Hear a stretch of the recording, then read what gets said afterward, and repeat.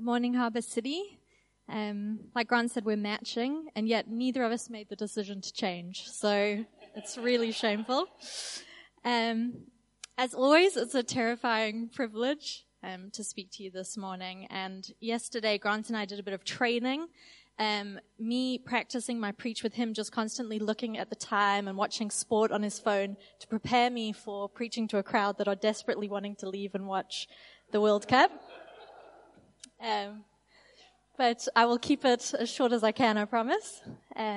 So firstly, I'm not sure how you feel about gifts. I really love gifts. My husband has on many occasions called me a gift piggy. It's not necessarily materialistic, I hope, but for example, if Grant goes grocery shopping and he brings me back a little treat, it makes me so stoked. It has taken him years to figure out that him saying, "What exact treats would you like from the shops?" is not the same as him surprising me with something, but he's learning. He's actually a words guy, so I'm learning to use my words, and that actually to use my words to encourage him is more appreciated than me buying him a little chocolate from the shops, which is crazy to me, but anyway. And I enjoy gifts. I enjoy buying people gifts, especially if I feel like I've bought them something that they would really love. Sometimes I can put pressure on myself. I'm like, God, give me the perfect gift for this person. But I love the challenge of figuring that out. So I was thinking about this gifted series, and I was thinking about probably one of my most awkward gifting experiences. Grant and I had just joined the eldership team at Red Point Church, the church that we planted out of, and they had their end-of-year dinner. So we went to this dinner, we were invited, and we sat, we had dinner together, we had a great night. And then at the end of the evening, everyone got up, and I was mortified to see, started bringing piles of presents out from somewhere, and started walking around and handing out gifts to each other. And Grant and I just looked at each other like, oh no, stomach sinking. We just sat in our chairs and just received this pile of gifts and were just like, thank you so much. And somehow out of a group of 12 people, no one had mentioned to us that this was the yearly tradition, that everyone bought each other gifts. So we just sat there, feeling kind of embarrassed and humbled as everyone gave each other gifts. And I think the reason I thought of that story is because honestly, I find talking about my own gifting on a par of the awkwardness of that night. Maybe it's my Britishness. We're more self-effacing than self-boasting. I'm not sure how you feel about owning the unique and good gifts that God has given you, but it is something that makes me feel uncomfortable. Thank goodness over the years I've done some personality tests, which for me feel better. It's like a computer-generated quiz that has told me things that I'm good at. So if I explain those to people, then I don't feel like I'm bragging, which has been really helpful for me. But I think the funny thing is, whether we're comfortable with these gifts or not, God has in fact gifted each one of us with unique, thoughtful, and carefully selected gifts. And because of God's kindness, we're all actually like Grant and I at that dinner, we're all just sitting receiving these gifts without doing anything to earn them or pay people back. It is so beautiful, but it can be really hard to receive at times. However, we'll see from the portion of scripture I'm teaching off of today, your gifts and mine are actually not just for our own enjoyment. They really are for the benefit of the church and for the people around us. So I challenge us, you and I, if you're anything like me, to dig into this topic, to push through the awkwardness, and earnestly to seek to discover the gifts that God has given us for the benefit of all. So to get into today's message, the passage I'm speaking from is 1 Corinthians 12, verse 12 to 31. It's a pretty lengthy portion of scripture, so I'm not going to subject you to my weird accent and read it all through for you, but I will just kind of read it as I go. So from verse 12 it says, "For just as the body is one and has many members, And all the members of the body, though many, are one body, so it is with Christ. For in one Spirit we were all baptized into one body, Jews or Greeks, slaves or free, and all were made to drink of one Spirit. I think when I read that verse the other day, something really struck me. In verse 13, it does speak about us being one body, but then Paul goes on to mention two divisions that exist in this particular community. He says there's Jews and Greeks, but there's also slaves and free men and women. And these were just two prominent ways that society defined and separated people at that time: race and socioeconomic status. And I just thought, how true is that for us even today in 2019 South Africa? And I think by Paul actually mentioning these divisions or these differences, we're exposed to just the miraculous and beautiful truth about the gospel. That as a church, radical social divisions are lost when we accept Jesus and are of one Spirit as a church. Christ actually completely eradicates those boundaries that society is constantly putting between us, so we can come together as one body. This does become our primary identity. There's no room for classism and racism in the church. And when it comes to our gifts as the church, God doesn't give with bias. If you feel marginalized or unimportant in society, I want you to know that you are vital in the church and your gifts and the gifts that you bring. C.S. Lewis says, "For the church is not a human society of people united by their natural affinities, but the body of Christ, in which all members, however different, and he rejoices in the differences, and by no means wishes to iron them out, must share the common life, complementing and helping one another precisely by their differences." And I think despite this beautiful truth that divisions and biases and barriers are broken down of who we are and where we come from, it also doesn't mean that God wants uniformity in the church. Becoming part of the body doesn't mean we all need to dress the same, be the same, look the same, or do the same sort of things. In verse 17 to 19 it says, "If the whole body were an eye, where would be the sense of hearing? If the whole body were an ear, where would be the sense of smell? But as it is, God arranged the members of the body, each one of them as he chose. If all were a single member, where would the body be? As it is, there are many parts, yet one body." I think like we see from these verses, there is such strength in diversity and weakness in uniformity. And I don't know if you've seen that in your own life. I just thought of two examples from mine.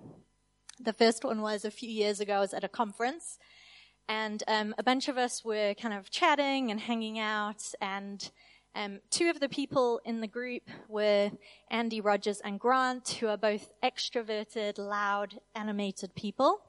The other three of us were, kind of quieter, more introverted.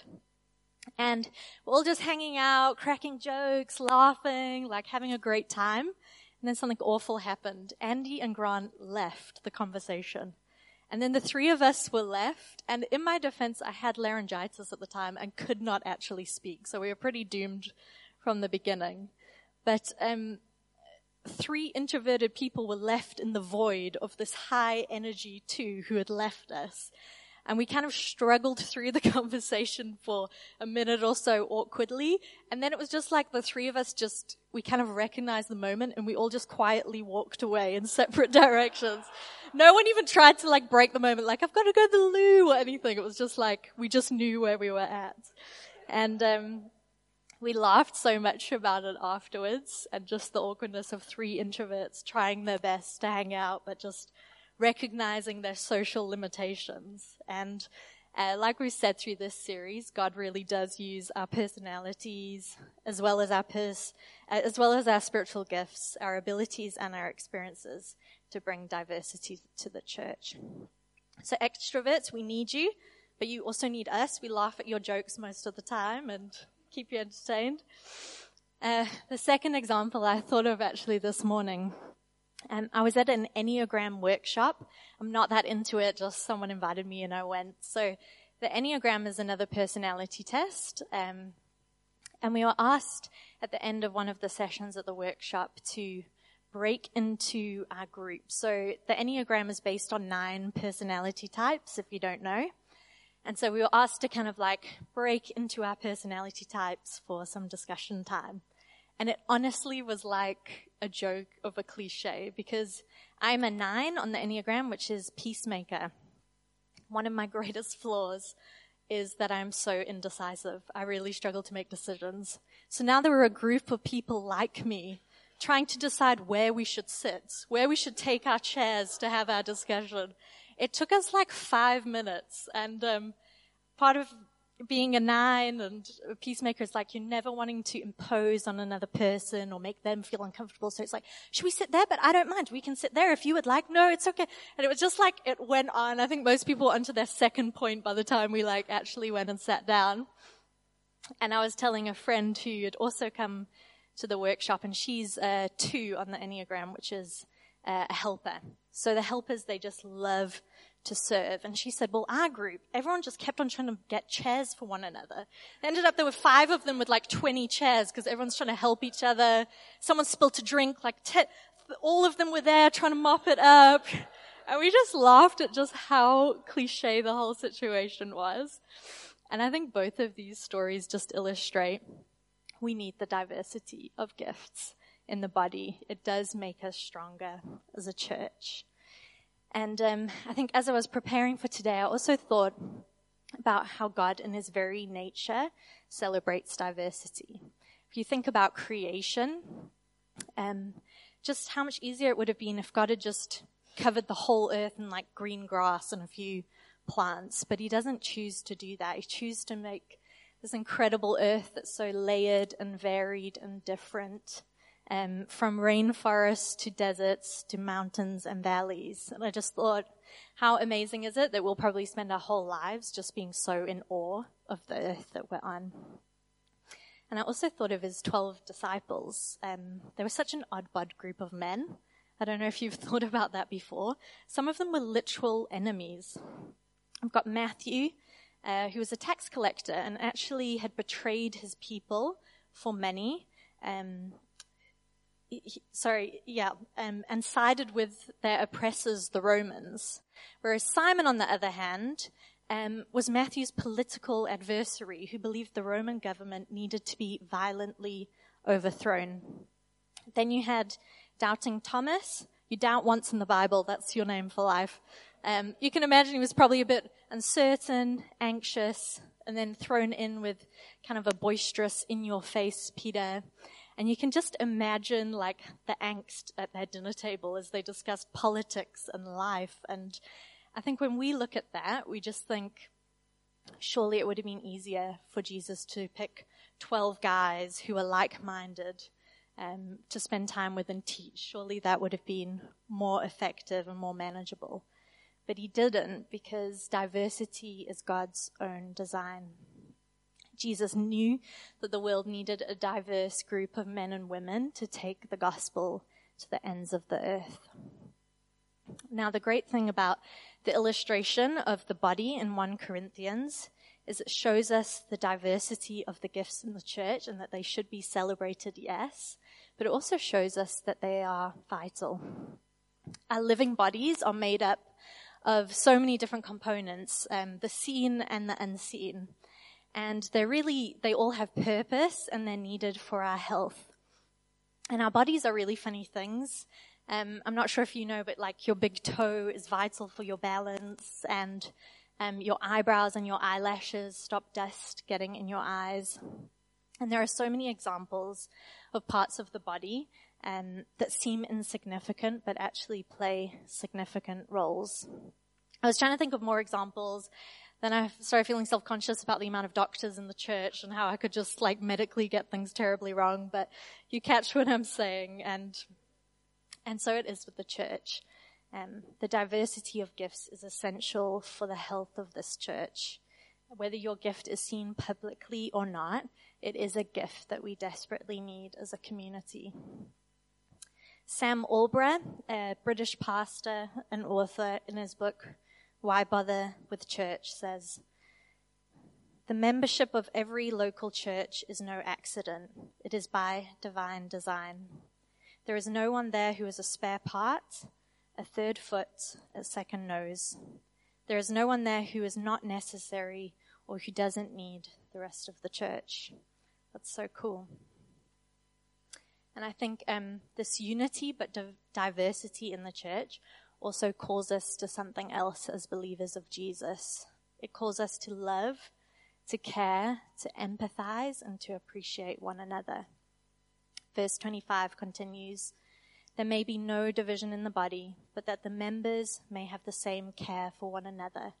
If one member suffers, all suffer together. If one member is honored, all rejoice together." And I love this. As a body, we are reliant on one another, yes, but also as brothers and sisters, we should be concerned and together in the highs and lows of life. Sam Allbra again says, "We're a body. We belong to one another. What happens to part of us, therefore, affects all. If some struggle, it hurts us all. We're invested in one another, and therefore, I need to know what the Christian life is like for you in your situation, and you need to know what it's like for me in mine." And that takes time and intentionality and grace. I was thinking another medical example, God help us all, but I was thinking about a hangnail. I don't know if you've had that before. It's a weird name, but apparently that is what it's called.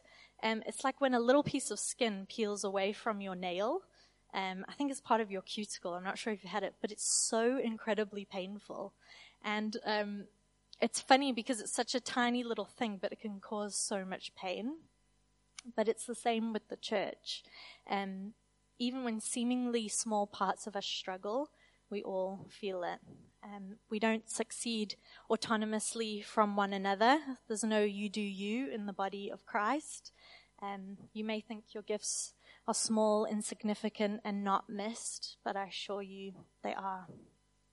And I was just thinking earlier this year, I was struggling with a bunch of health issues, nothing serious, but just like one thing after another, and I like caught every bug, and I was on tons of antibiotics, and my immune system was just feeling shot. And I remember mentioning this to Yasmin Allen, a member of our church.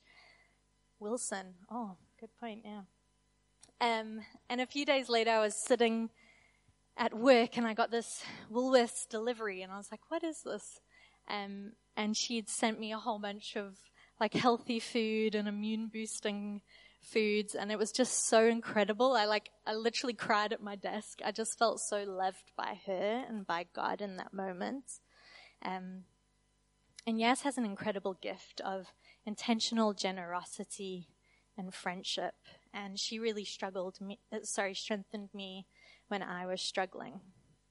And something I've also loved to see in this community over the last while is just the mutual joy and excitement for our new members, the new babies that have joined us in the last few months. And I just think it's so cool that the whole community has been able to celebrate in those huge moments in each other's lives, those good things. And we had our deacons meeting earlier this week, and it was their first time coming. So Isabella Green and Olivia Pierce came.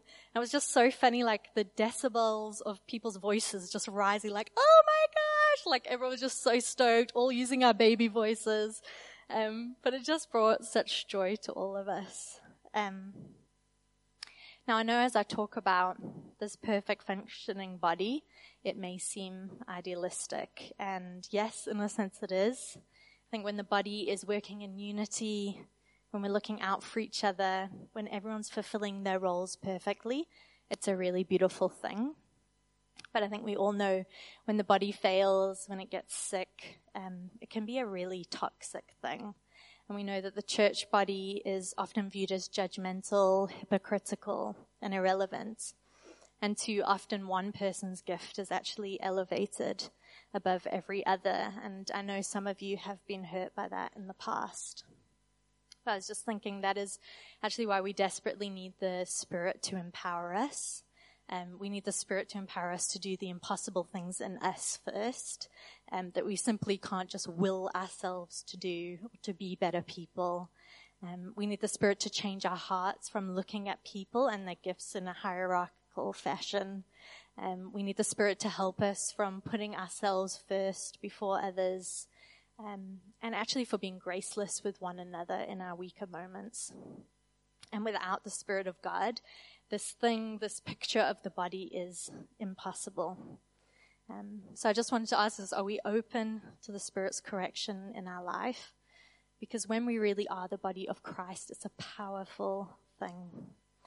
The Bible speaks about Jesus being the head of the body of the church, and he actually speaks about us being the hands and the feet in Durban. He chooses to use us in our imperfection to do this really important role.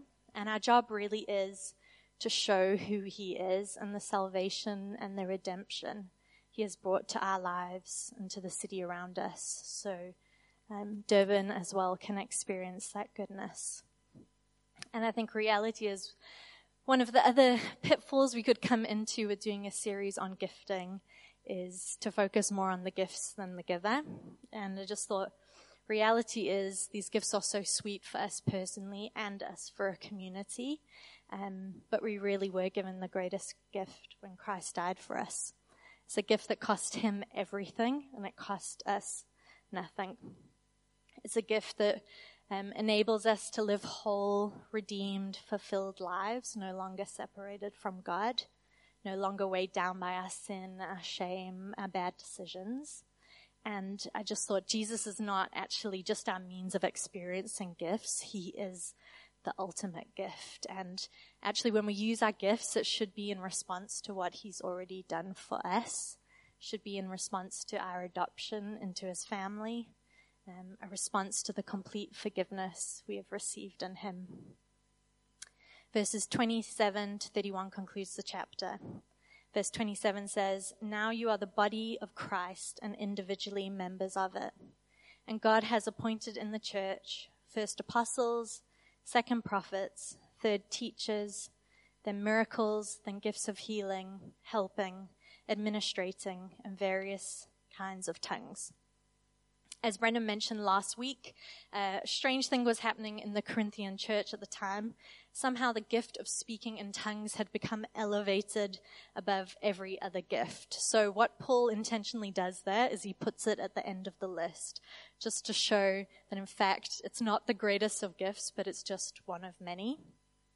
And as I read that, and maybe I read it to you this morning, you were surprised by one of the gifts on the list, which is administration.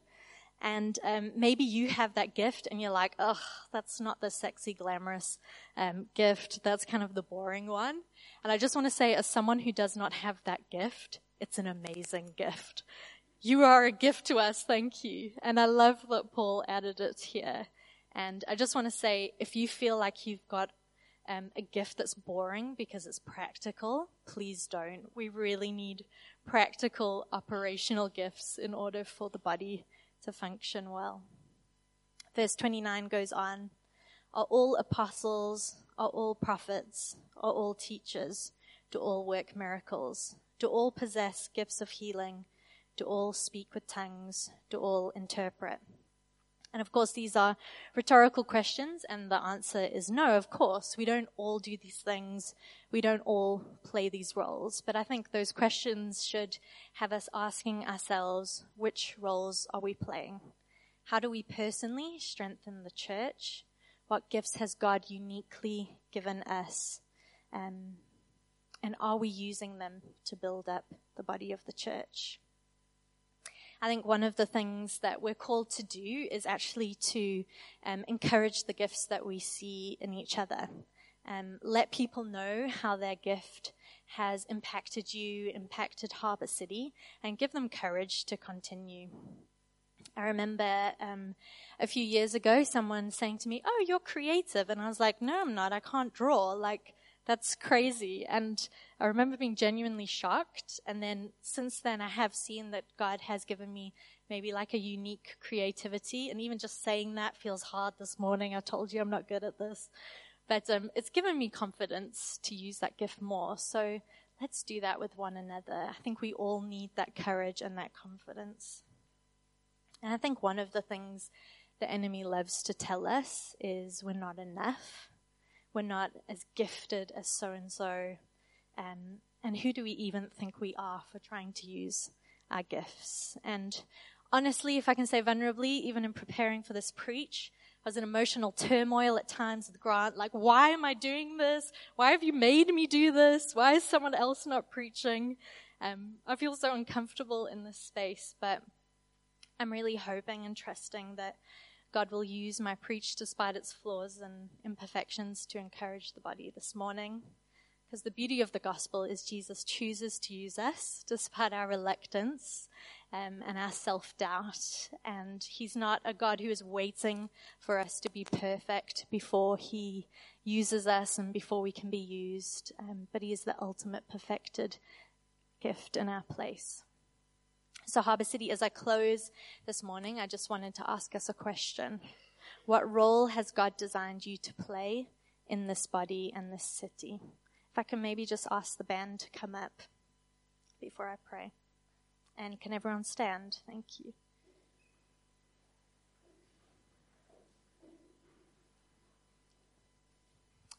As I was praying this morning, I just felt maybe during this last song of worship, we could just spend some time. And I thought maybe there's some people here, and we've gone through the Called series, we've gone through the Gifted series, and you really just still don't feel like you know what God has gifted you to do.